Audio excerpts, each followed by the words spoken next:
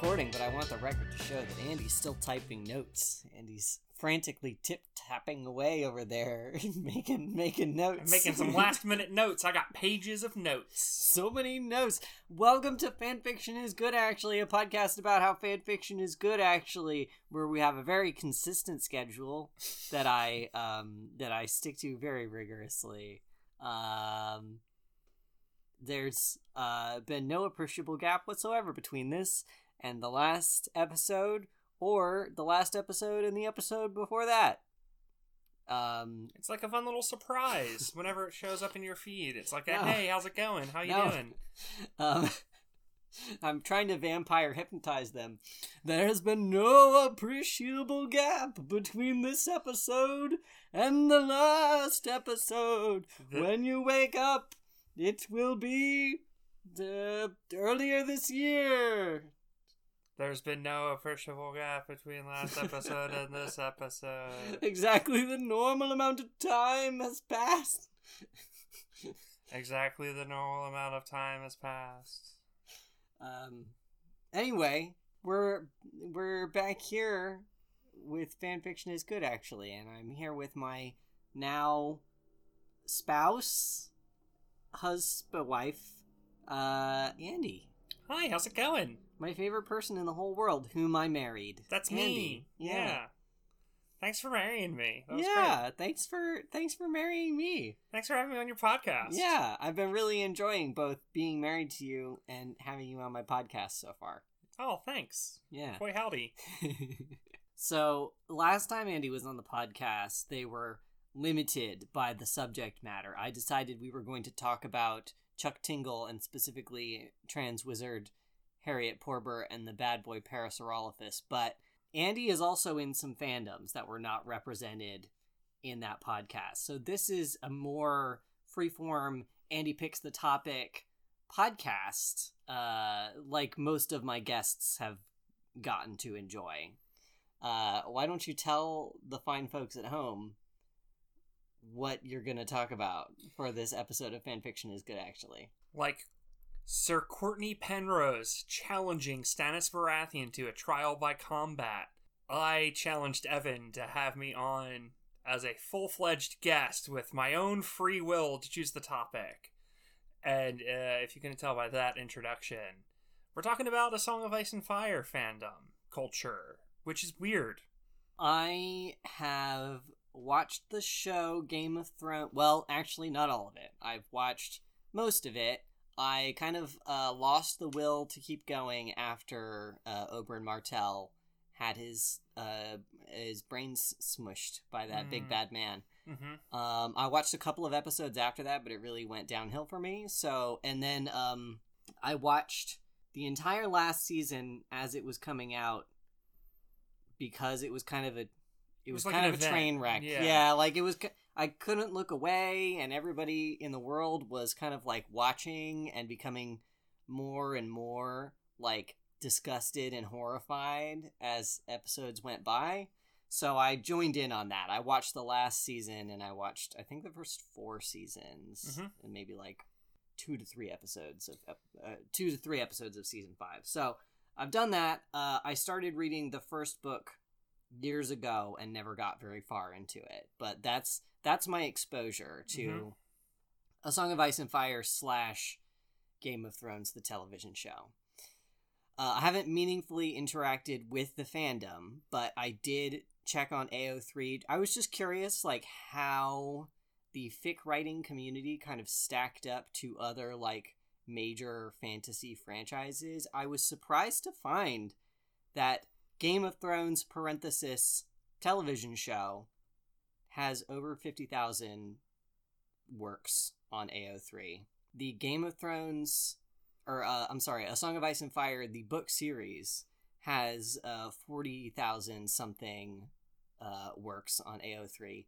And Lord of the Rings, disambiguation, like everything in Lord of the Rings only accounts for like 30-some thousand fanfictions, which I was trying to like square that circle, but it might have something to do with the fact that Lord of the Rings had its own entire websites devoted to Lord of the Rings fanfiction, whereas Game of Thrones / Song of Ice and Fire is a bit newer.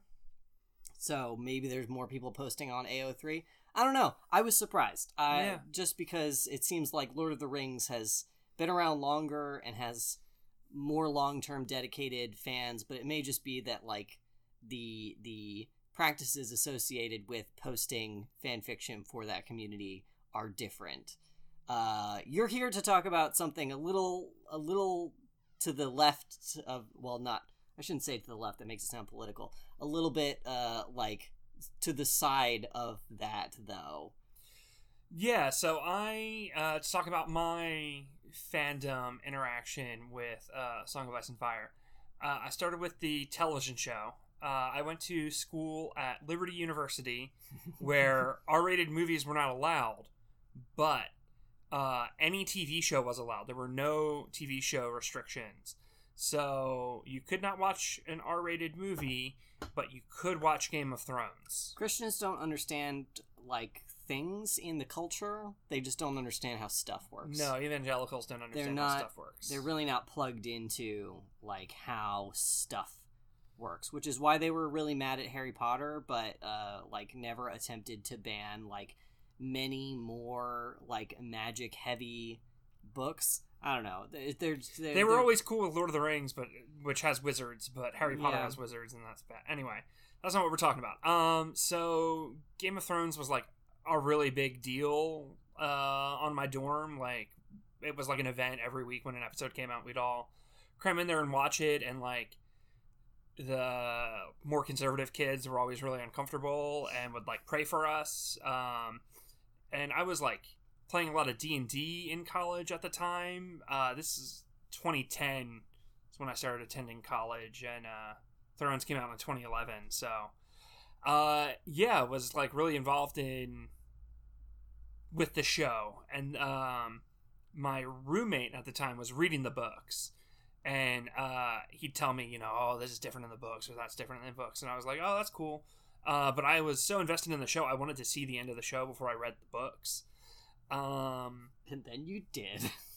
Then the show around season 5 started going off the rails a little bit, and I was an apologist for the show. I was like, it's still pretty good. Like, it's not that bad. And then season 6 and season 7, and I was still, like, oh, the Magnificent 7 episode's dumb. It's dumb, but it's fun. It's dumb in a fun way. I'm fine with it. Also, you historically like Magnificent 7 themed episodes. I do. So. I liked when the Magnificent 7 went beyond the wall. I was here for it. Like, is it dumb that Gendry can run from the middle of Beyond the Wall to Castle Black to send a raven for Daenerys to fly from Dragonstone to get to Beyond the Wall in like 45 minutes? Like, yeah, that's dumb, but it was still fun. I was still here for it. And then season 8 happened, and season 8 was really, really bad. Do not like season 8 of Game of Thrones. I know that's not a hot take.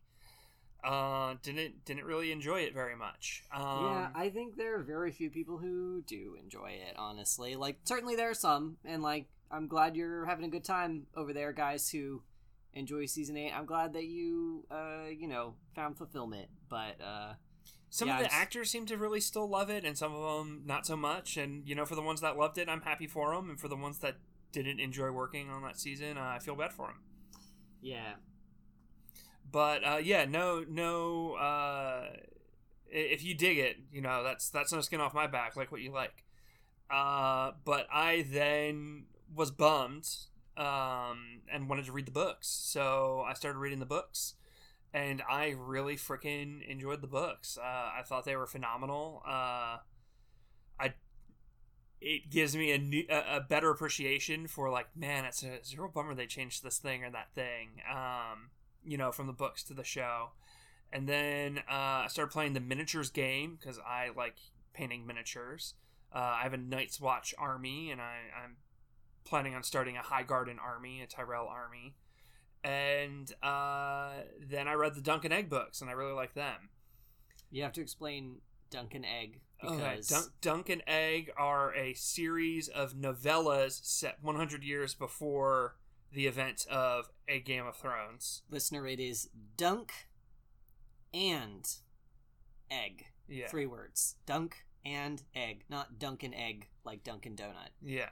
Dunk and Egg. Although Dunk's full name is Dunkin'. But yeah, Dunk and Egg. And they're like much smaller scale. They're way shorter than the Song of Ice and Fire books. And like the things they are dealing with are smaller scale. They're not like big political stories. They follow Sir Duncan the Tall and his squire Egg. And they're fun. They're real good. I like them. But hang on, I have a question because you've mentioned Dunk and Egg before. Yeah. Are the books actually called Dunk and Egg? I believe they are called the Hedge Knight series. Okay, that makes more sense. Yeah, because but everyone just calls them Dunk and Egg. The Dunk and Egg books.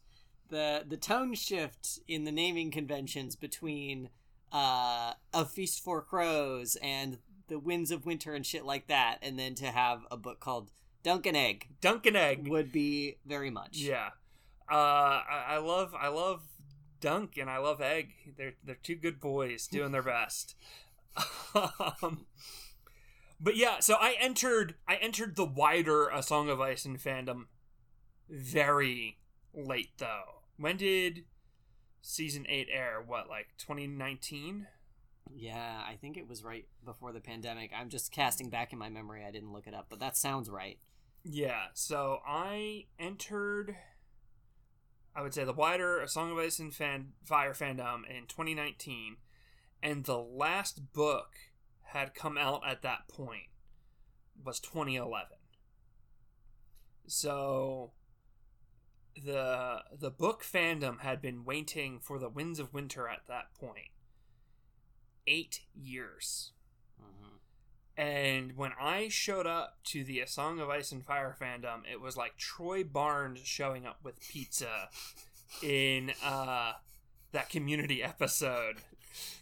I'm about to make this 2 cultural references deep, but you know the Star Trek episode where there's that one species that talks only in metaphors? Darmok, yeah. Yeah, Darmok. I saw somebody like make a comment that we're essentially functioning like that society now where we say Troy Barnes returning with pizza and everyone knows what everyone knows, yeah. The fandom had fully gone feral at that point, waiting for Winds of Winter. And it has only gotten worse. The fandom has only gotten more feral. People are desperate for this next book, and in their desperation they have started not to make another cultural reference, but they have become Charlie Day with the mail and the cigarette. And they are just, everyone's got cork boards and everyone's got string and everyone's trying to connect. What if we look at it from this perspective, or like, oh, you forgot about this thing from book 3, the 4th Arya chapter, going nuts. And the wild, rampant, long-form theories that this fandom creates, my thesis for this episode of fanfiction is good, actually, are a form of fanfiction. And I would say that as a whole, it seems like the more vocal sections of the song fandom are critical of the idea of fanfiction about these books. And I would posit that what they are doing is the exact same thing as fanfiction. I'm going to infer that this is a largely cis male community. Not as much as you would think. Okay. In my experience. I feel like there are a lot of women fans in this fandom, and there are a lot of queer people in this fandom, and I think a large part of that is because George writes very compelling women characters, and I don't think George R.R. Martin has ever talked to a gay person, but I think that he knows gay people exist, and he does a decent job of writing gay characters. I would give him like a C plus B minus. Okay, the reason I posited that is just because it tends to be like cis men who are critical of the whole idea of fan fiction, and so it seems like that would be the sort of like subcategory of fans who would be writing elaborate fan theories connecting different elements and then insisting that it's not fan fiction. I've seen some of these, like, many of these fan theories are many paragraphs long. Like, they take many paragraphs to, like, connect these elements together that otherwise, like, don't really connect in any meaningful way, and they infer huge missing chunks that would have to be there to make these theories make sense. So, like, I agree with you, but, like, that, in my experience, that's the type of person who doesn't like to be called a fanfiction writer. Yeah, I would say that these people, like this fandom is not necessarily harsher to the concept of fanfiction writing than other, like, nerd fandoms I'm a part of. You know, like, fanfiction in general has a bad rap. That's kind of why you do this podcast. But other fandoms don't do this sort of thing because I think A Song of Ice and Fire is the perfect storm for creating elaborate fan theories. Let me pull up my notes. I have notes. So, things that I think make this, like, the perfect storm for wanting to write elaborate fan theories are: 1, characters are frequently mistaken for other people or intentionally are hiding their identities. 2, characters are constantly given false information about events happening elsewhere. And you, the reader, know what's really happening, but the characters don't because they heard a rumor or someone outright lied to them or part of the message got lost, whatever. Certain major characters are not point of view characters. This means they're only seen by the reader through often conflicting perspectives.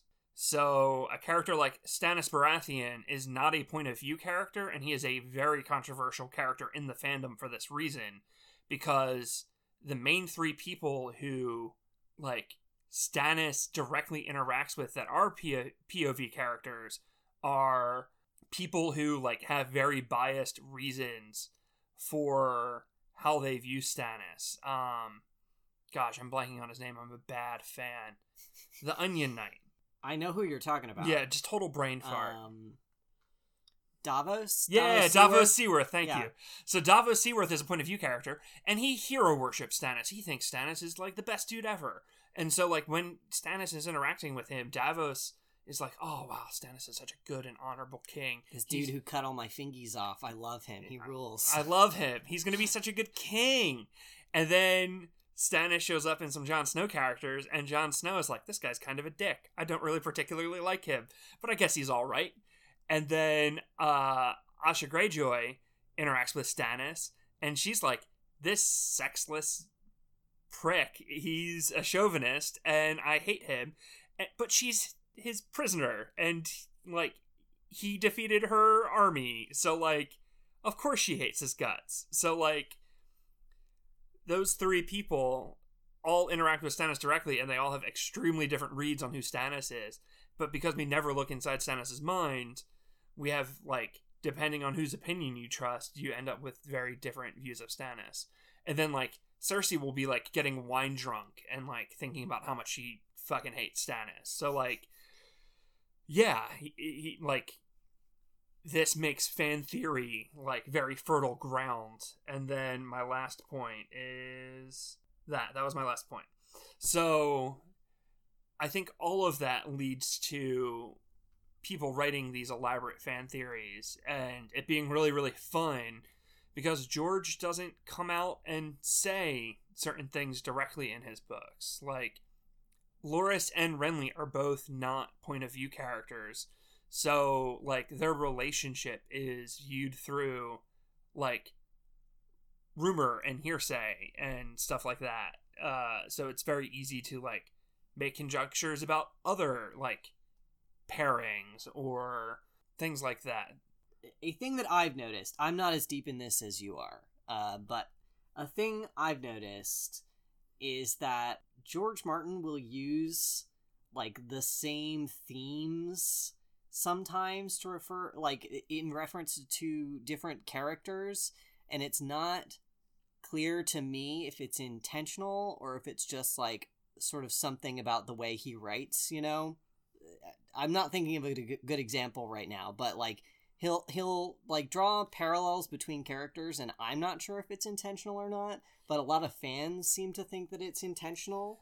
Because there's so many characters who like hide their identities or disguise themselves or were secretly someone else the whole time.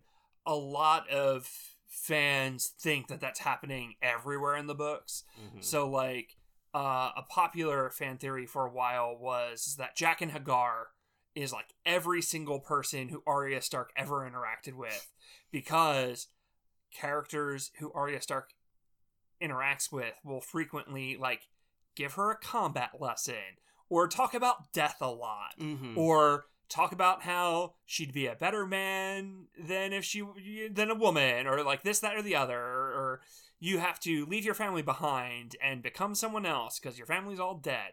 And so, like, people have these elaborate fan theories about how, oh, well, Jaqen was secretly Arya's Bravasi sword teacher, or... I've actually seen that one out in the wild. You didn't even tell me that one, but I've heard that one. Or Jaqen was that guy at that bar that talked to Arya when she was on her murder road trip with the Hound, and Jaqen is this person over here.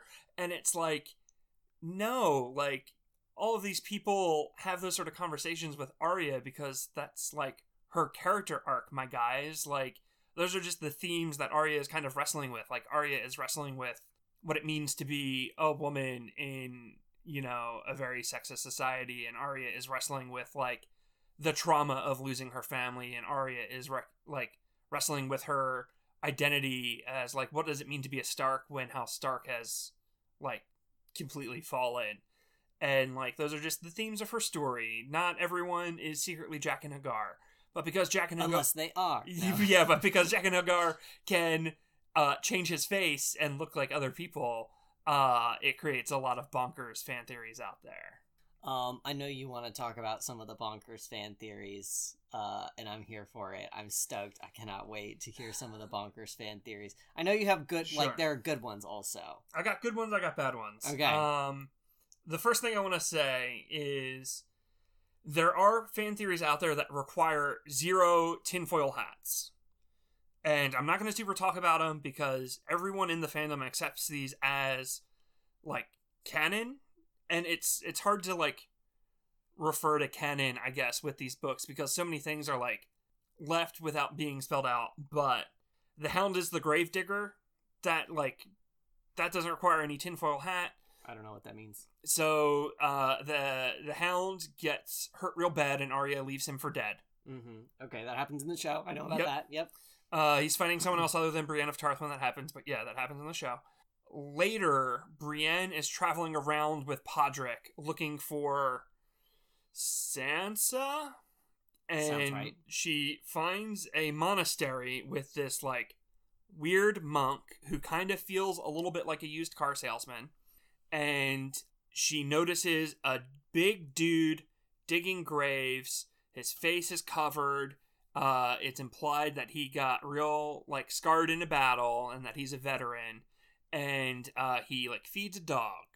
And there's a horse. Themes. There's a horse nearby, and it's, like, the same horse.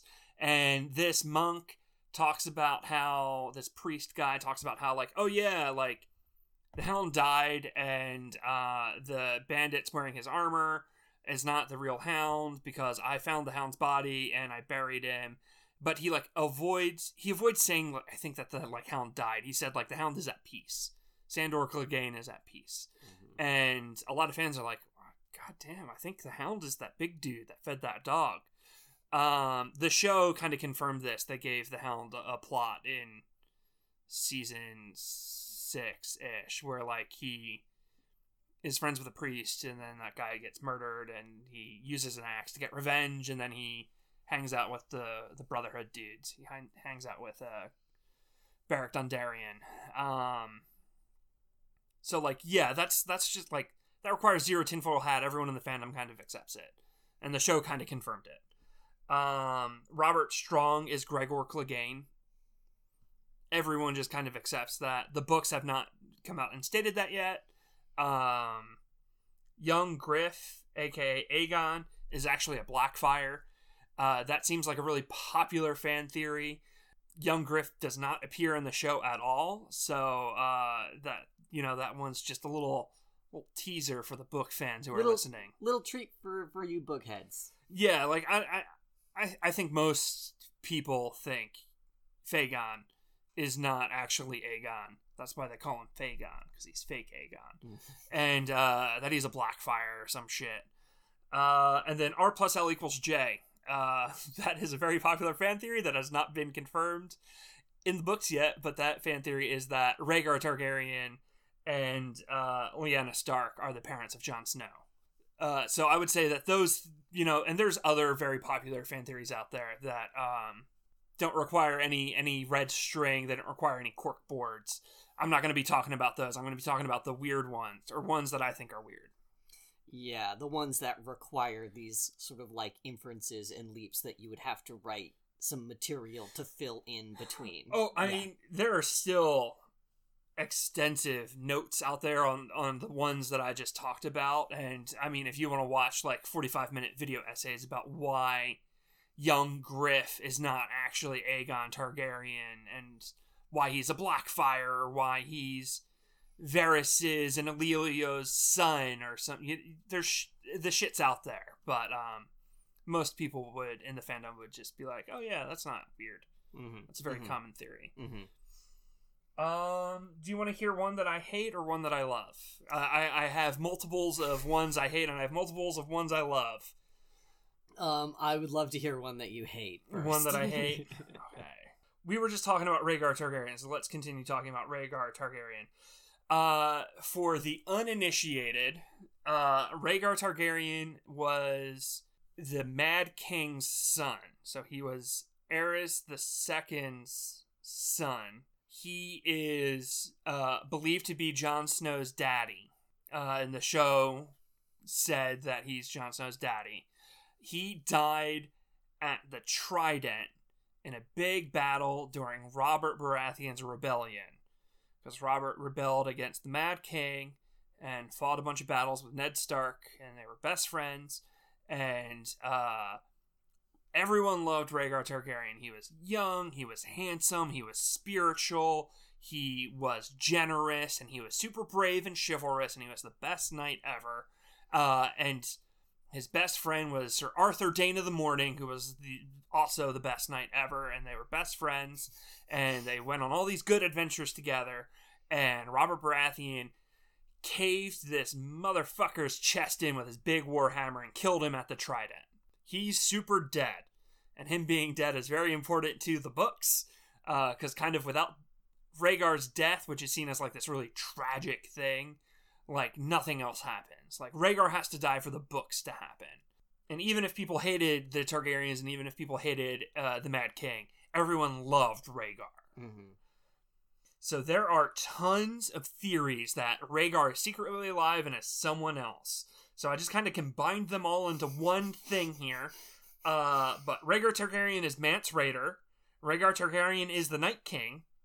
Rhaegar Targaryen is Cold Hands.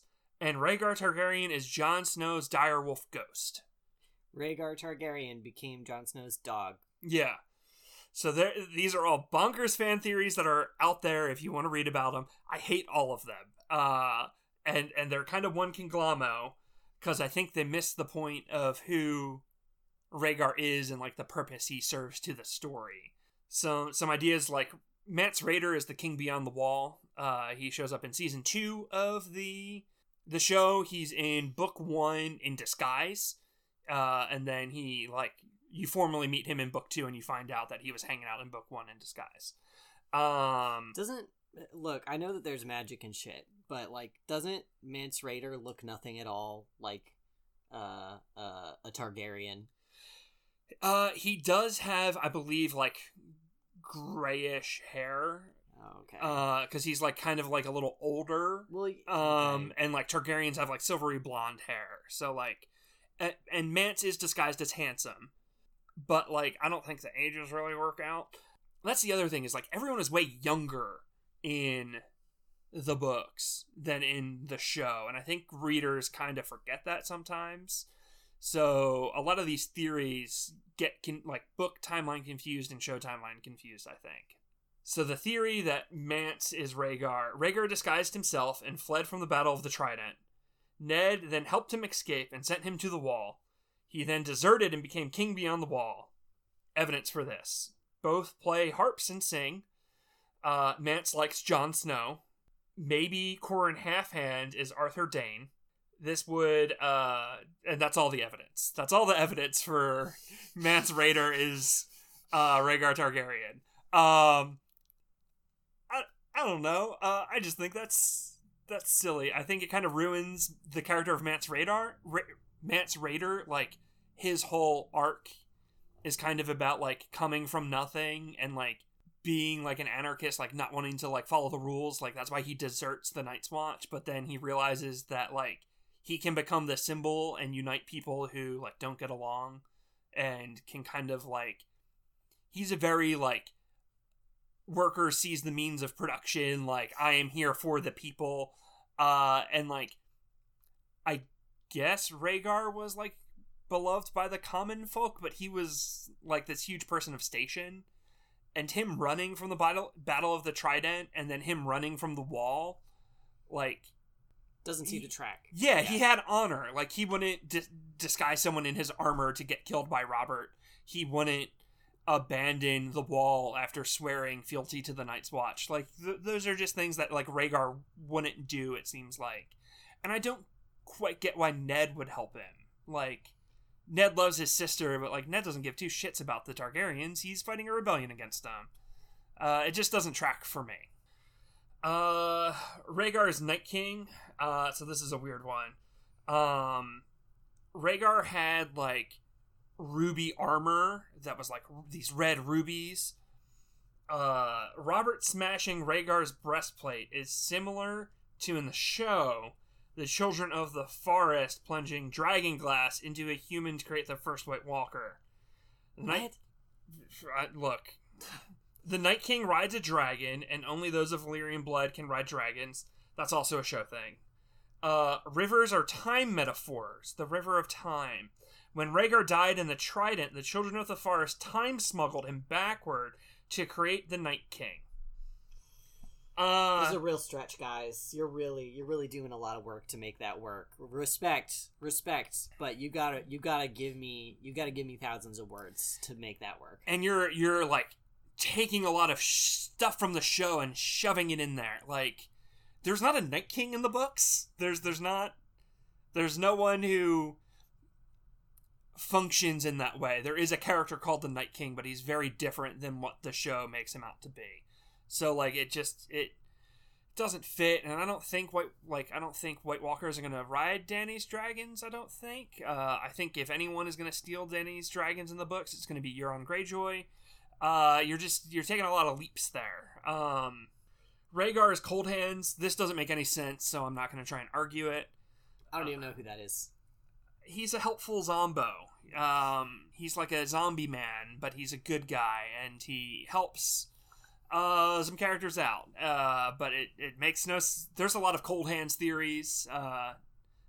The best one is that he's Benjen Stark, which is what the show said, but even that one doesn't really fit with what we know of Cold Hands. I don't find any Cold Hands theories very compelling. And then Rhaegar is Ghost. Ghost likes Jon. Ghost is smart. Ghosts are the spirits of dead people. Ghost has red eyes, and just like Rhaegar's rubies. Don't all the Targaryens have, like, purple eyes, like real Mary Sue girls in the books? People from Valyria have them purple eyes. Yeah. So I hate Rhaegar theories. Whenever I see that someone's posted a new Rhaegar theory, I know that it's going to be bonkers. It sounds like Rhaegar is, like, a lot of people's, like, Blorbo. Like, some people have really latched on to Rhaegar for some reason, even though he, like, essentially is not a character in, like, I know that, like you said, his death precipitated the events of the books and therefore the show, but he's like kind of a non-character. There's a lot of theories around Robert's Rebellion and like that time period because we're only hearing about that information like secondhand. Like Ned and Robert were like, I don't know, like 16 when they like were in this war, and now it's 15 years later and they're like old and they like reminisce about that time, and other characters reminisce about that time. So they're 31. They're old. Yeah, like all the characters in the books are way younger than they are in the show. But like, yeah, so there's a lot of, you know, Rhaegar theories, there's a lot of Lyanna theories, there's a lot of Arthur Dayne theories. People love Arthur Dayne theories. The Crannog men, freaking the Reeds. There's a lot of theories about the Reeds. You know, and there's young Ned Stark theories out there. A lot of theories about the earlier time period because we don't know a lot of information, and the information we get from it is always very biased. Yeah, I'm very vibing with what you're saying, that like this is the same thing. The thing that these fans are doing is exactly the same thing that fan fiction writers do, which is that they latch onto an idea and then they try to make that idea possible.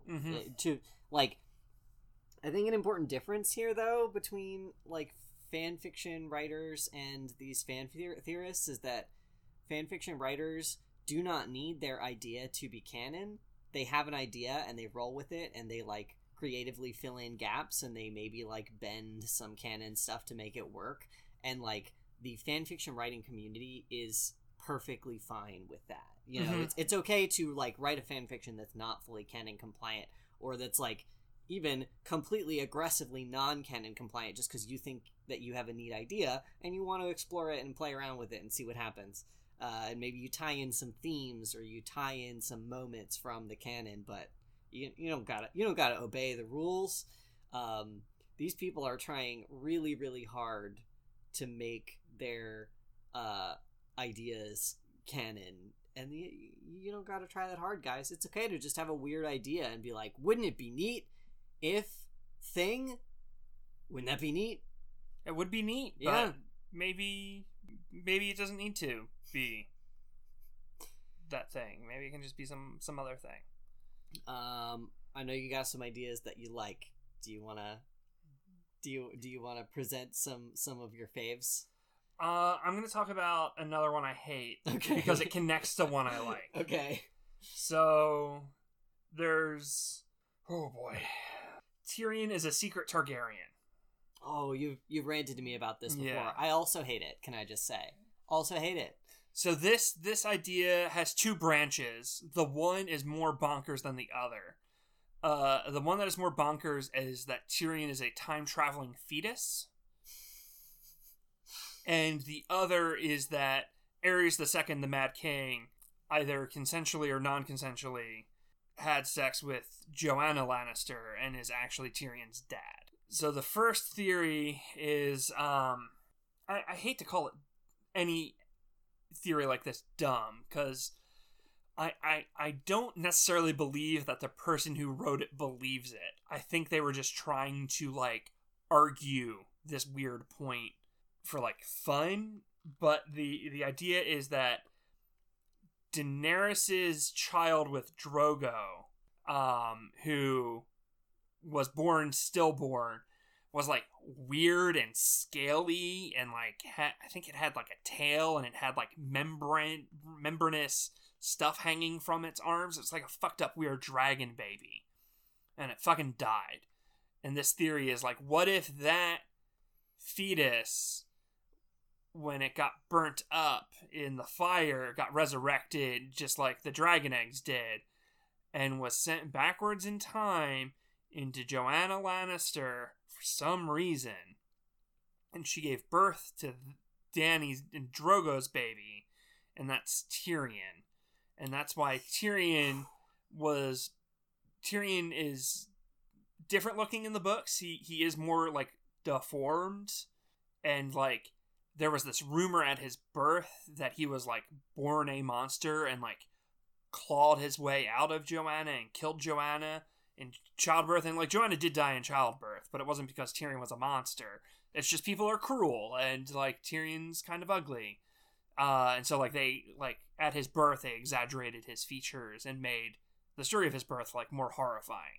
But that's kind of where this theory comes from, is, like, what if all those stories were true and Tyrion was born a monster and, like, some maesters did some surgery to make him look more human, but...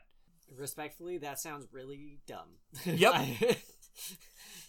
Look, I know that there's a lot going on in A Song of Ice and Fire. There's a lot of magic stuff. There's a lot of weird, and like I said, there are a lot of, like, weird parallels between characters. There are a lot of, like, themes that George Martin returns to. There's a lot of like, sort of, like, dark ideas that he explores more than once. But you know, babies being born with like, birth defects is, like, those two things do not have to be connected. That can happen more than once in the world. It seems like people really want to shove, like, time travel in, and, like, characters can view other times by, like, doing hallucinogenic drugs or, like, having these kind of, like, spirit journeys. But it always requires, like, a lot of work to, like, be able to do it. They need, like, glass candles, and they need this and that. And, like, people seem to, like, really want to shove in, like, actual physical time travel. And I don't think it fits in with the Song of Ice and Fire's, like, world building. The other theory, the Aerys theory, there is a little support for that in the Fire and Blood book. It talks about how Aerys took some liberties during Joanna's bedding ceremony at her wedding with Tywin. We don't know what that means. Fans of this, like, theory tend to, like, really run with the word liberties to mean all sorts of stuff. I do think that, like, even if he was a little extra rowdy, it was Tywin's wedding to Joanna, and I don't think anything more than perhaps him being, like, Aerys is, you know, a wild guy, and, you know, maybe he was drunk, and maybe he made a fool of himself, but I don't think he, like, had sex with Joanna on her wedding night during the bedding ceremony. Hang on. Tyrion and Jaime and Cersei have the same mother, right? Yes. So Jaime and Cersei are older. Yeah. So how would that? So we're getting there. Okay. So this is their first encounter. Okay. He took liberties at the bedding ceremony. People think that means maybe more than just he was a little rowdy. He would then frequently go to Tywin, who was the Hand of the King, and be like, "Hey, how's your smoking hot wife?" And Tywin, like, fucking hated this because his boss is, like, rubbing it in his face that he thinks his wife is hot. Tywin then, like, sent Joanna away because he didn't want Aerys being a creep. And at a tournament, after Jaime and Cersei were born, apparently at this tournament, Aerys, like, I think he made a comment about Joanna again to Tywin's face, and then Tywin quit. And the theory goes that maybe something more upsetting happened, and that's why Tywin quit being Hand of the King and went back to Lannisport. Went back to Casterly Rock.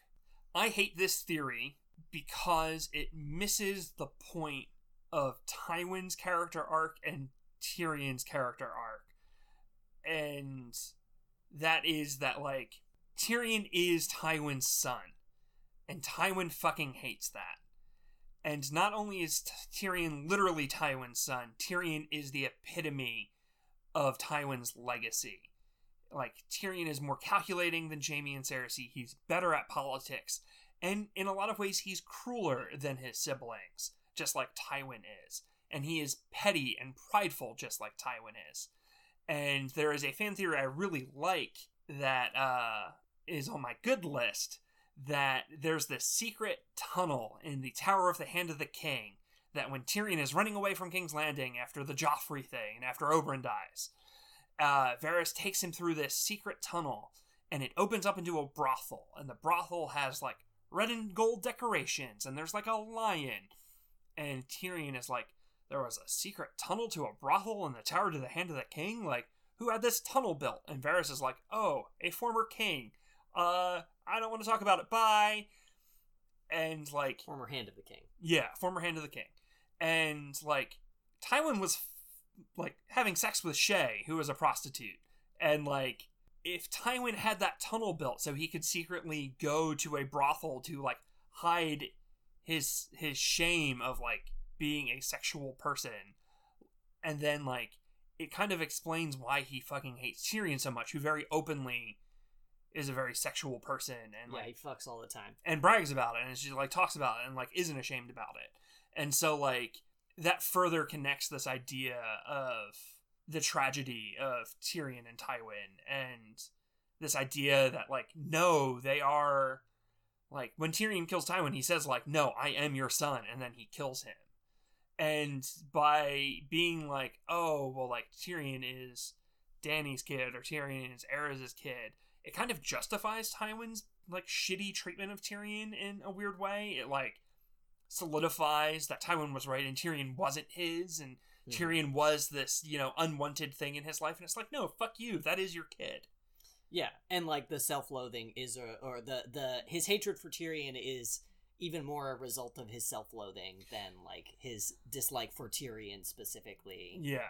And this tunnel theory, like, if in a later book for some reason we find out who made that tunnel and it wasn't Tywin Lannister, that's totally fine. Like, that's A-okay. I'm sure George has an idea for it if it comes up. But like, if we never find out for sure who built that tunnel, like, me thinking that Tywin built it adds a lot to my enjoyment of Tywin and Tyrion as characters. Yeah. Who are terrible people. Themes. Yeah. And it's fun to explore that through fan theories, and it's fun to explore that through fan fiction. And like, those are the sort of fan theories I like, that kind of encourage you to like think deeper on the characters and not just try and explain away connections or inconsistencies. Which, like, the fan theories I dislike do that. Like, I think Tyrion being a secret Targaryen makes Tyrion less interesting to me. Oh, I forgot about some of the evidences. Sorry, I should have said more evidence as to why Tyrion is a secret Targaryen. Where I have notes. Tyrion loves dragons. He picked up a dragon chess piece one time. He writes about dragons for John Connington. Hang on, isn't the currency also called dragons? And aren't there dragons on fucking everything? Because the Targaryens used to be in charge. Dragons now have a stag on them, but yeah. Yeah. But Tyrion is a big dragon nerd. John Connington is like, wow, you know a lot about dragons. Can you write down everything you know about dragons? And Tyrion like writes a book about dragons. And he writes that book Dragonology he's a time traveler. Shout out to the real ones who had the Dragonology red cover book that you got from Barnes and Noble or Borders. You know the one. Real ones know the one. Okay, sorry. He had a dream about a dragon one time in one of the books. He has two different colored eyes, and while one eye is not ever described as purple, maybe it could be. Doesn't he have a green eye and like a black dark eye? Yeah, like a colorless eye. Yeah, but black is close to purple. And so maybe if the light were to hit it, it would be purple. It's a bad theory. I don't like it. I assumed that maybe this is wrong of me. I assumed that he was like blind in that eye, and that's why it looked kind of fucked up. I don't know. No, George likes to talk about how weird Tyrion looks. Like, George really relishes in describing how ugly Tyrion is. Okay. It's almost mean. Yeah. It's not great for like disabled people, but do we want to talk about one that I like? I've talked about two that I hated, and I slid one in there that I liked. How long do you want this to go? I could go all night. We can always cut some and add bonus content to the Patreon, so you can carry on about fan theories as long as you want. I'm going to talk about my favorite fan theory, and I don't necessarily think this is true, but I desperately want it to be true. Mm-hmm. And I will talk about evidence against this theory, because there is a little bit of evidence against it. But my favorite A Song of Ice and Fire tinfoil hat conspiracy theory is that Loras Tyrell is fine, actually. And he's okay. So in the books, this does not happen in the show, but in the books, this timeline is important. So I'm gonna look at my notes. Hold on. Okay. The battle at Blackwater Bay happens. Stannis attacks King's Landing, gets wrecked by the Tyrells. A guy named Orain Waters is captured. And he bends the knee. He's like, sorry for doing a rebellion. Whoopsie. Joffrey is my king. And Cersei is like, that guy is so fucking hot. I'm not going to put him in prison. I'm going to make him master of ships. That's event 1. Event 2, Cersei gets pissed off at Margaery Tyrell and has her arrested. Event 3, the Reach is under threat from Euron Greyjoy. Willis and Garland Tyrell call for aid for Highgarden. Cersei won't send help until Dragonstone is retaken. Loras, being very pissed off, volunteers to retake Dragonstone so that he will then have permission to take an army to defend his home. Loras is currently a Kingsguard to Tommen and cannot leave without, the Crown's permission. Orain Waters then gives a report that Loras was grievously injured at this battle. Loras won the day, but he got shot a bunch of times by crossbows, he got his head smashed in by a mace, and then he had boiling oil poured on top of him. And he fought like a madman and he won the day, but now he's almost dead. Cersei is on cloud fucking 9 because Margaery and Loras are now both out of the picture, and she hated that Loras was a Kingsguard to Tommen, and she hated that Margaery was getting married to Tommen, and now they're gone. And so Cersei goes to rub it in her enemies' faces how awesome she is, and she gets fucking arrested. She fucked around with the faith and she found out. As soon as Cersei is arrested, Orain Waters, whose nicknames are Lord of the Tides and Master of Driftmark, disappears with all of the new fancy boats that he had made. Because Cersei had promoted him to Master of Ships and built him a bunch of fancy boats because she wanted to peg him. And as soon as she's arrested, he disappears. And what's this? There's a new pirate king. And his name is Lord of the Waters. That sounds awfully close to Orain Waters, Lord of the Tides and Master of Driftmark. I wonder if this new pirate king who has a bunch of new boats, whose name is Lord of the Waters, is the same guy who just disappeared with all of the fancy boats. Yeah, I wonder. So that is the timeline of stuff that happened in the books. Mm-hmm. So the fan theory goes, Loras is fine, actually. How could Loras be fine if he got shot with a bunch of crossbows and got his head smashed by a mace and then got boiling oil poured on him? So there's a couple ideas here. Idea 1, Orain could be lying on his own. Right after Cersei overplays her hand with the Faith and gets arrested, he just disappears and is maybe a pirate king. So he built up her confidence knowing it would create an opportunity for himself to dip out. Mm-hmm. So He's telling Cersei what she wants to hear. She's like, fuck yes, hell yeah, I'm gonna party, I'm chilled out.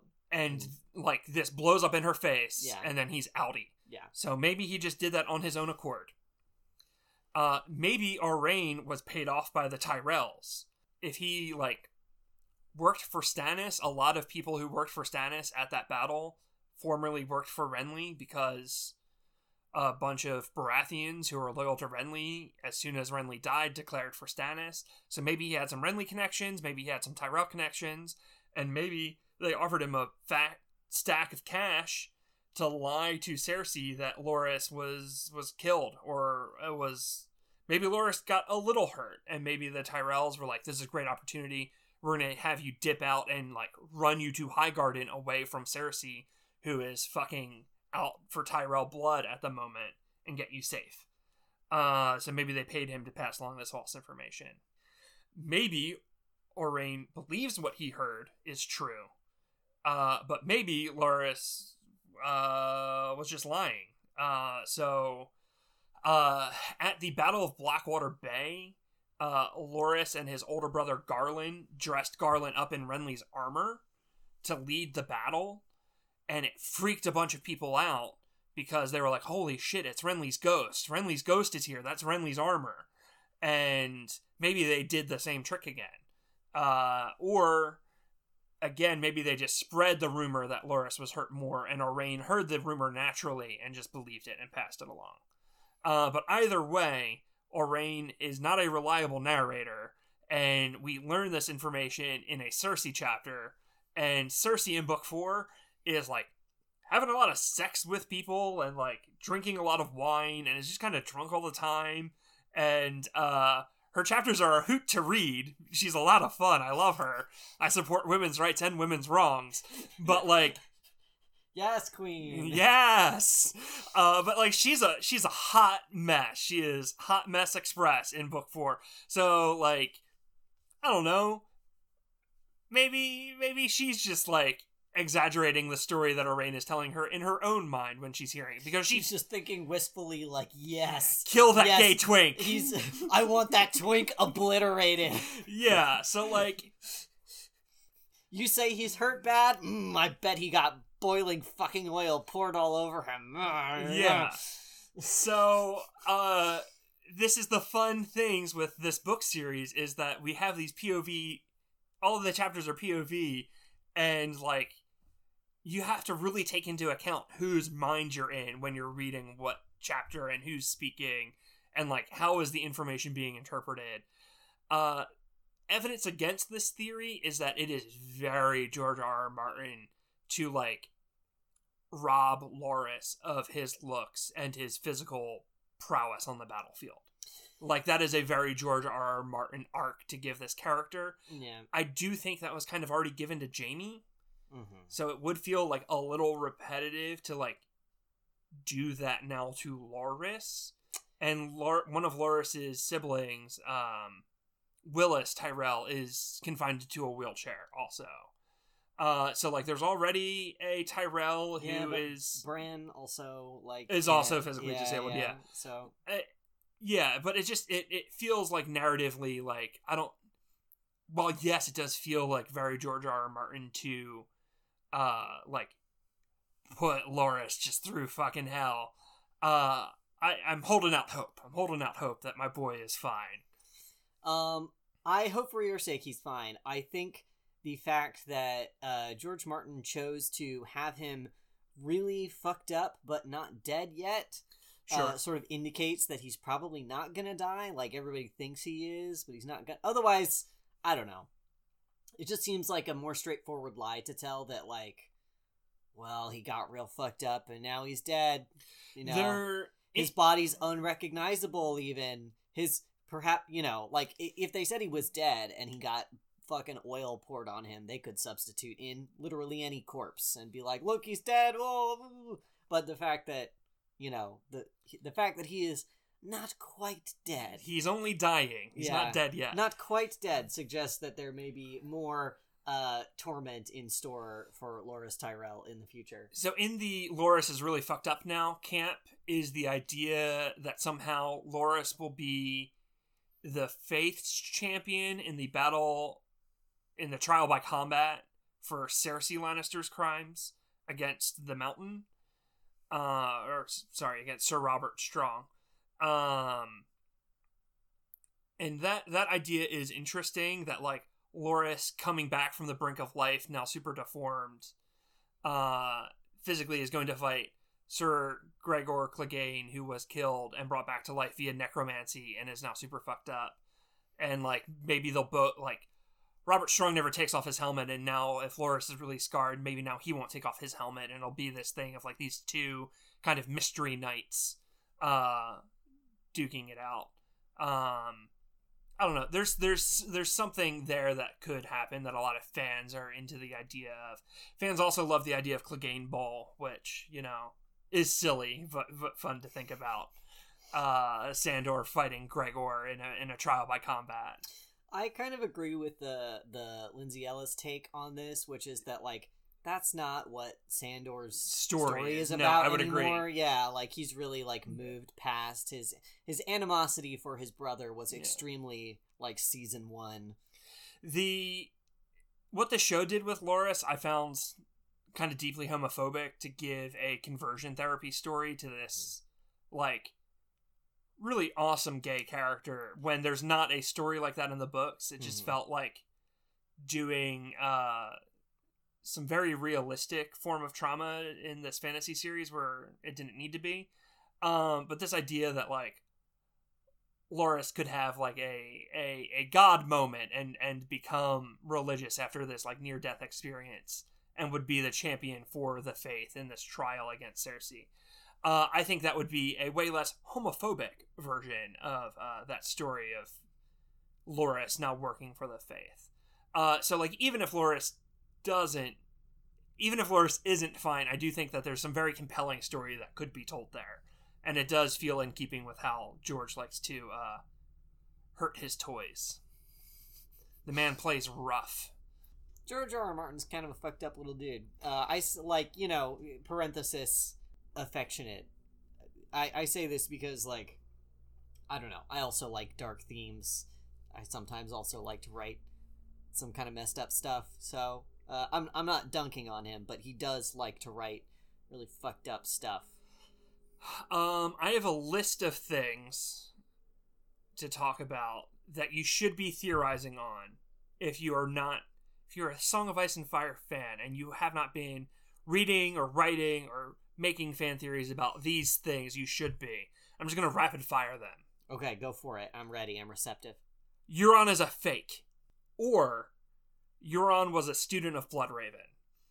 Euron Greyjoy is a like warlock. He's like this evil sorcerer. And there's a fan theory out there that he's a fake. And there are tons of theories about how he's super evil and super powerful. And it's those are all fun. The Winterfell murders / Who Wrote the Pink Letter. There's a murder mystery just in the middle of book 5, which is really fun. And there's tons of theories about who was doing the murders and why. I think it was the Spear Wives, but if you have not been like theorizing about that, get on it. Who Wrote the Pink Letter? Jon gets this really threatening letter from Ramsay Bolton.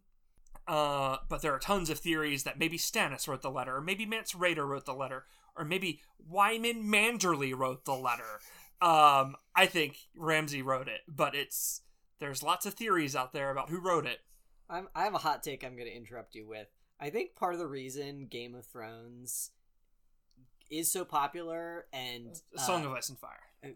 Okay, A Song of Ice and Fire. Part of the reason Song of Ice and Fire is so popular and has so many fans and has inspired so much dialogue is because it does the Naruto thing, where it has 700,000 characters, and if you like just one of them, you gotta know what happens to your one guy. You have your Glup Shido. Yeah, you have your Glup Shido, and you gotta know what happens to that one guy. Yeah. Yep. I always describe this as the Naruto thing. I know that the first Song of Ice and Fire book came out in 1997, but I will always and forever think of it as the Naruto thing. My Glup Shido is Satin. And my other Glup Shido is Garland Tyrell. Okay, I was assuming it would be Flaming Sword guy. Beric Dondarrion? Yeah. He's fucking dead. I had to pick people who were alive. Yeah. Okay. Is he dead in the books too? Yeah, okay. No, he's dead long ago in the books. The show kept him alive much longer than he is in the books. Didn't he die a bunch of times and came back? Yeah, but he perma-died. Okay. He ran out of respawns. Okay. I feel like I'm gonna have to make the title of this Game of Thrones is Naruto, actually. The Grand Northern Conspiracy. You should be having theories on that. You should be having theories on the Grand Maester Conspiracy. And last but not least, the Starks are ancient evils, actually. That's a fun one. So what if their house words, winter is coming, is not a warning of, be prepared for hard times? What if it's a threat? And there's a lot of like interesting stuff with the Starks, and like all of the Starks are fucking magic. Like in the show, only Bran can warg, but all of the Starks can warg and like do it pretty frequently. And Jon Snow is like doing experiments on zombies at the Wall, and everyone's freaked out about like him and Ghost's relationship and how like Ghost obeys him, and Jon starts like warging and stuff, and people are really freaked out about it. And the Starks have the connections to the old gods, and it seems that the old gods were really evil, actually. There's, I mean, tons of theories on which gods are real in Game of Thrones. It seems pretty accepted that the Faith of the Seven, the like main faith at this point, is fake, because George R. R. Martin hates Catholics, and they're the fantasy Catholic church. Yeah, they're the ones that build cathedrals and shit. Yeah, they're the Catholics.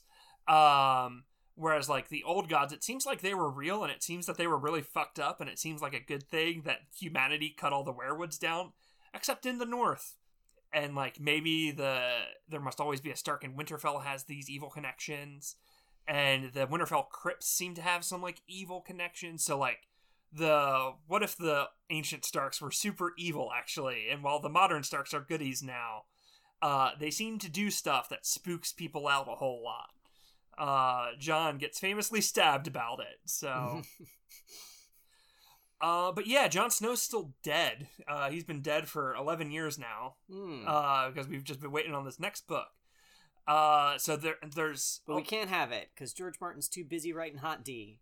And, like, there's so many theories about what's coming next. So, like, there are tons of theories about how Jon will be resurrected, and there's tons of theories about what Euron is up to at the Reach, and there's an Old Town, and there's tons of theories about what's going on with young Griff. So if you want to read, theories about what's coming, there's so many. We haven't even talked about, you told me that people are trying to write The Winds of Winter because they're sick of waiting, so they're just writing it? Yeah, there is a fan project where... Okay, I love this. Yeah. This is the good shit. Yeah, let's talk about it. Oh, well, do you want to talk about George R. R. Martin's fan fiction that he's written about Game of Thrones? Okay. Where Jaime Lannister fights famous fantasy characters from other people's series?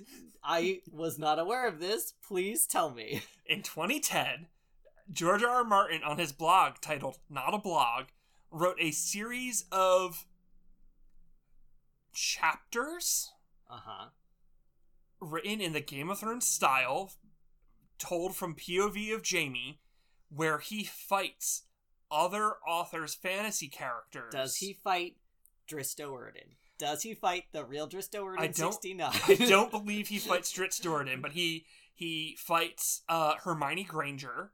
What? And George actually has since deleted that post because... it was too cringe? He thought it was too cringe? It was really, like, violent. And I think some, like, Rowling heads got really upset about it. But yeah, like, Jaime, like, murdered Hermione, like, brutally. That is so funny. He fought... I don't mean that it's funny that he, like, George Martin wrote a story of a woman being brutally murdered. I think it's funny that George Martin is writing these non-canon excerpts for his own IPs. A lot of them seemed like very good-natured. Yeah. The Rowling one seemed like he did not like J.K. Rowling. Mm-hmm. Like, it just seemed kind of mean. Sure. And I think that's why he took it down. Mm-hmm. I think it's kind of hilarious that he murdered Hermione Granger. I'm fine with that, actually. Who else did he fight? He fought Wheel of Time guy. He fought a guy from the Wheel of Time books. He fought Cthulhu from H.P. Lovecraft. And I think he fought a couple other like fantasy characters who I did not recognize. I think he fought Aragorn from Lord of the Rings.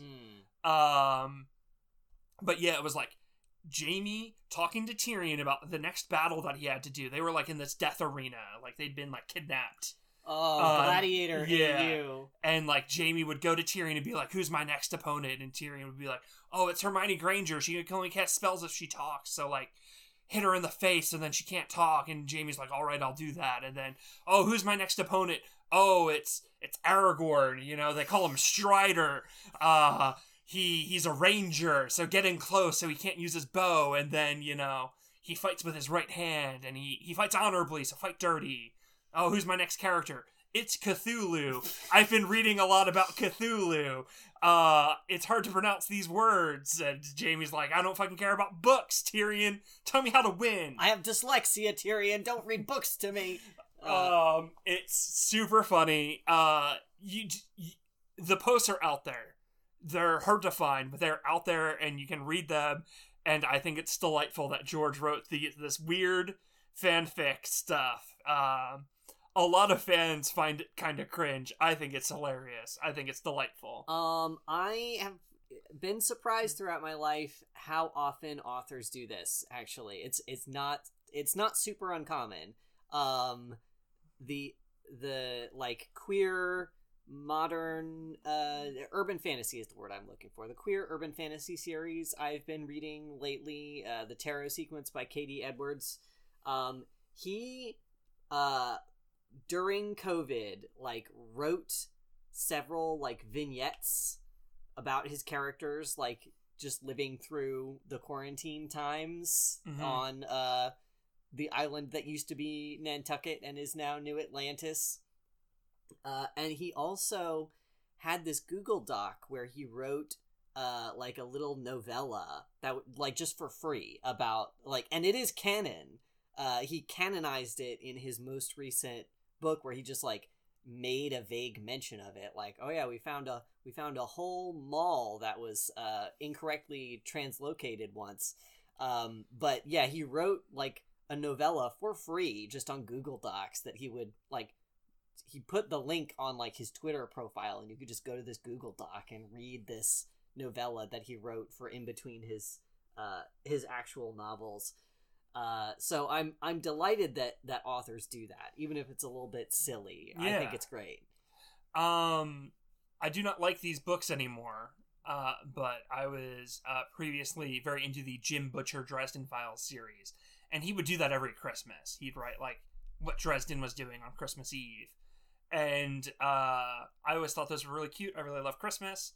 And like, especially when I came out and had like a rough time with my family, I knew that like, oh, on Christmas Eve, like I can look forward to seeing like what lonely dumbass Harry Dresden is up to.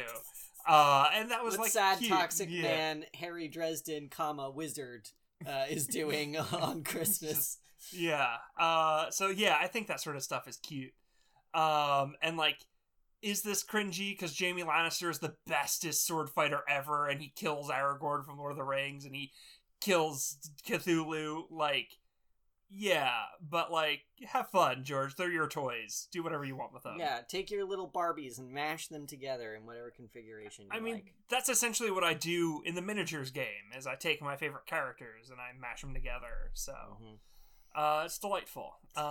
Anyway, Fan Project Winds of Winter. Yeah. So I tried to find an update on this, and I could not, for the life of me, find it. Because if you try and find anything in your search bar with Fans Winds of Winter, you just get a million clickbait articles written about, like, George's latest update. Because this book is 11 years late now. But I swear that this is a real thing that really started. It did lose a little bit of steam recently, but they are working on this, where there is a fan project out there to write the Winds of Winter without George, because fans are tired of waiting and they want to read the next book. And like, certain people have volunteered to write certain characters, because like that's how these books are told. Like, Cersei 2, and then the next chapter will be like Jon 1, and then the next character will be like Sansa 3, and then it'll be Cersei 3, and then it'll be Arya 1, you know, like as the books go, you get the POV characters from each character. So like, I believe recently I have heard that like they were struggling to line up the chapters and like the timelines correctly. Anyone who's ever worked on a group project knows what that feels like. Yeah, and like meshing the events together. Like, I'm sure that is what George is struggling with, because he has so many goddamn characters and he has so many POV characters now. He's and like sowed so many plot seeds and he has to tie up so many loose ends. They're all coming together now too. Like, Dany while not on her way to Westeros yet, like, young Griff has arrived in Westeros, and, like, that is going to pull Dany here, for sure. Like, young Griff landing in Westeros and declaring himself to be the rightful Targaryen heir is going to bring Dany here. So, like, I'm assuming book 6, Winds of Winter, Dany's showing up soon. So, like, all of the plot threads are kind of coming together now. And I think all of the characters being, like, on the same continent is really gonna, like, make things more fucking difficult to, like, make sure everything is lining up correctly. Because, like, if Sansa chapters didn't line up with Dany chapters, it really wasn't a big deal. Or if, you know, Doran chapters weren't lining up if Arianne chapters weren't lining up with, you know, Jon Snow chapters, it wasn't a big deal because they're on different continents. Like, it doesn't matter. But, like, the timeline of events matters when everyone's in the same place. Mm-hmm. So, the last I heard, the fan project was kind of struggling with that as the characters were kind of all getting together. And I get that, but I think it's a delightful project. I think it's really funny. I think some people are mean-spirited about it, which I don't find entertaining. Like, George doesn't owe you jack shit. Like, if George never releases Winds of Winter, that's his prerogative. It's his story to tell. Do I want to read it really bad? Yeah. Do I want him to take his time and make sure it's the story he wants to tell and not rush it? Yeah, because last time 2 people decided to rush through a Game of Thrones story, that's how we got the ending to the show that we all were mad about. So, like, take your time, George. Line it up. Tell the story you want to tell. If in the meantime fans want to do this huge project and, like, write their predictions for it and write their version of it and see how close they get, I think that's delightfully fun. I would read it. Frankly, I don't think...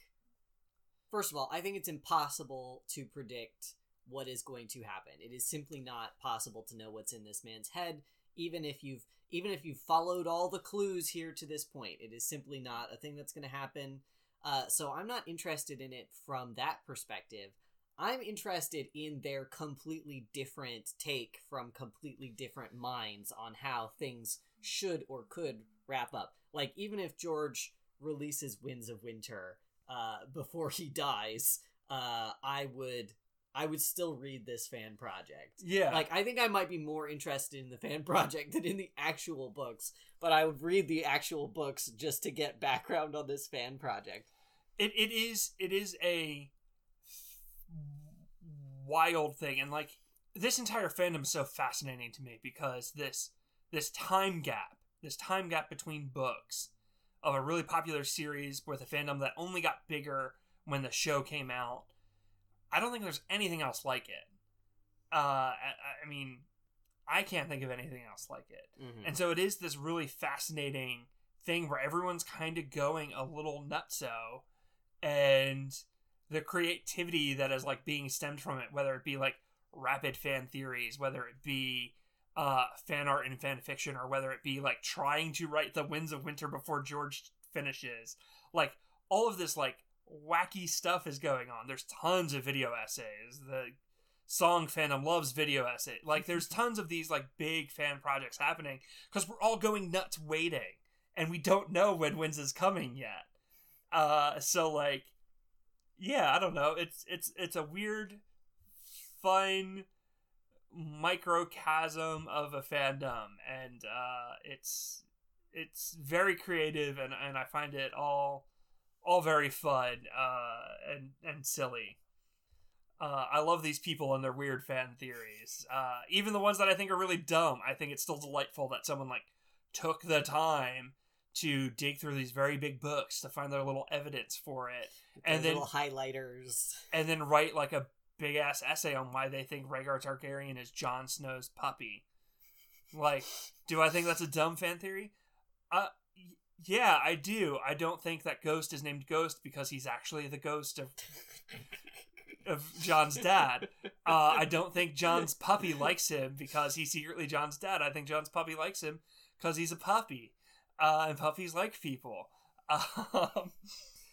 But, like, do I think it's delightful that someone else was like, hold up, Ghost? ghosts are what we ghosts call are dead people. Are dead spirits. What if Ghost is Rhaegar? Like, I think that's fantastic. I think that's what if phenomenal. Ghost is just a guy named Dave who died in the next town over, and he's like, "Whoa, this guy sure seems nice. This guy sure seems nice. I'm gonna be his dog now."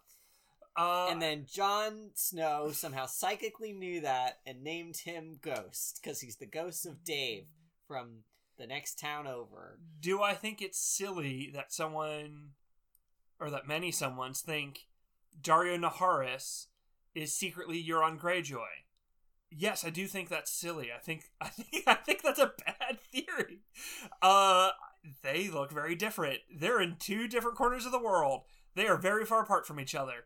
They are both doing very public things at the same time. Do I think it's fantastic that someone thinks that they're the same person and wrote a big essay on why they think it's true, and they went through 5 books poring over notes to back their theory up? Yeah, I think that's fucking delightful. I think that's awesome. And I'm going to keep reading people's bonkers theories and getting a kick out of them, even the ones that I think are just off the wall. I still find it all delightful. And the ones that I really like, the ones that like make me think about characters in a new way, or make me like think about themes on a deeper level, fucking love that shit. I think it's a ton of fun, and it like encourages me to want to reread the books after like hearing that theory. So yeah, my point is that like fandom is great, and fan theories are not necessarily fan fiction, but the fan theories that this fandom is famous for writing, I think is basically fan fiction. I think it's the same exact thing. Certainly the same mental exercise is happening here. Yeah. Like, certainly the same like level of dedication and the same like sort of process of like cherry picking facts to like drive into the ground like specific things. I generally like I'm not in this, but I do feel like a sort of affection for it in the same way you do. Some of these make me really reflect on how we definitely need arts education though, because like people do need to understand like themes and like parallels between characters and like narrative arcs that characters have, because yeah, like the Tyrion thing, I agree with you. Like there's a reason that should be the way it is, and I do think it would benefit the world at large if we did a better arts education. That's not the fault of individuals, by the way. I'm not blaming individual people for not like being good at picking up on like themes in literature. I think this is something that is very valuable to cultivate in people because it helps them to think critically and it helps them in other aspects of life. So study humanities and art and stuff, and not just STEM stuff, which is also important. Yeah, the thing with themes is definitely like a big one, and I do think a lot of these fan theories stem from like these two characters both talked to this character about something similar. What if they're the same person? And it's like, no, like 3 people talked to Arya about what it means to die and like what death means, because that's a huge theme in her like hero's journey. Like, it's not because they're all Jack and Hagar. Like, people don't like keep talking to Jon Snow about leadership and what it means to be a leader and what it means to make sacrifice because they are all secretly Rhaegar Targaryen. Yeah. It's because Jon's themes are about what does it mean to be a leader? What does it mean to make sacrifices? Yeah, it's because George Martin is writing all of these characters, and it's not a coincidence. He did that on purpose because he decided that that's what people should talk to Jon Snow about. Yeah, and George is exploring a theme through multiple different characters and like those characters all have different perspectives on this theme. And like by having them talk to Jon, we the reader get to see these different perspectives. Anyway, it's all fan fiction, baby. It's all fan fiction, and fan fiction is good. Wait, it's all fan fiction? Always has been. Memes. Maybe I will record the 2 fan theories I didn't talk about. The one that I love and the one that I hate. for the Patreon. Maybe I'll record a little something off on the side, but we've been going a long time. Oh, okay. Yeah, I might snip some of this out and put it on the Patreon, but we'll see. That's valid. Yeah. You can do that. Yeah. No one's a time-traveling fetus, though. We can stop talking about that. No, yeah, that's a dumb idea, guys. Sorry. It's bad. We can leave that one behind. Yeah. Tyrion is not a dragon monster baby. He's just a guy, and that's the whole point. The whole point is that he's a guy who is Tywin Lannister's son, and Tywin's just a great big dick. Mm-hmm. We can forget about the dragon babies. We can just leave those behind in book 1, like Dany did. Just throw it on the fire and forget about it. Yeah. Move on. Yep. Throw that baby in the dumpster.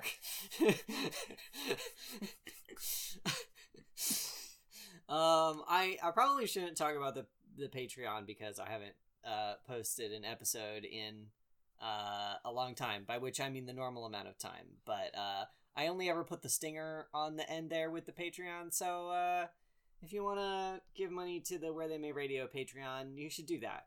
And if you don't want to do that, that's also okay. But we have some bonus stuff on there. I have a section I have a bonus like half episode about ABO, the Omegaverse. You know the one. So if you want to hear me talk about that and about trans stuff, that's on the Patreon. I'm just letting you know. There's some great Good Neighbor stuff on the Patreon. Yeah, some Good really Neighbors. Good Neighbor stuff on there. I actually hadn't released an episode since Good Neighbors joined the network, but Good Neighbors is on the network now. Oh, it's been a minute. Well, I released one, but I had recorded it before that happened. Yeah. So, yeah, Good Neighbors is on the Where They May Radio podcast network now. You should listen to it. It's very good. Andy's in it, and they won an Audioverse award because they're a good actor. Thank you. Yeah. I did. And we won some other awards too, which is really cool. Yeah. That's the one I know about because it's in our house. Mm-hmm. But yeah, Good Neighbors won some Audioverse awards. I specifically won one, which is really neat. Mm-hmm. And it's a good show. If you like stories with themes, I'm going to talk about some themes. If you like stories with themes, any themes about like found family and people coming together to overcome their trauma, and people trying to care for their community against overwhelming odds, and you like monsters and spooky stuff and gays, I think you'll like Good Neighbors. It's got all that stuff and more. So go give it a listen. I'm really proud of it. I think my character has a really great arc, and I think all of the other cast of characters are phenomenal. So there's a creepy old mentor guy in it. This is a theme that I like. Yeah, there's some sexual tension with him. There's some monster fucking too. I don't know if your listeners are monster fuckers. Oh yeah. Oh, okay. For sure. There's guys don't correct me. I know what you're about. You don't have to say anything. Yeah, I remember. I haven't got to this bit yet, but I know that people were horny for the Hodag on. The Hodag is a very sexual monster, much to our keeper Lee's dismay. Don't Google the Hodag because the cryptid the Hodag is not sexy, but this one is sexy. Yeah, the Hodag is very sexy. Can confirm. All right. Thanks for being on my podcast, Andy. Thanks for letting me talk about my your hyperfixation. Yeah, my hyperfixation right now. I like these books, and I'm going. This is me lashing out, going crazy while I wait for Winds of Winter, is coming on your podcast and screaming about how fan theories are the same thing as fan fiction, and just enjoy what you enjoy and don't talk bad about other people's shit. But yeah, thanks for letting me on. I love you. I love you too. Mwah.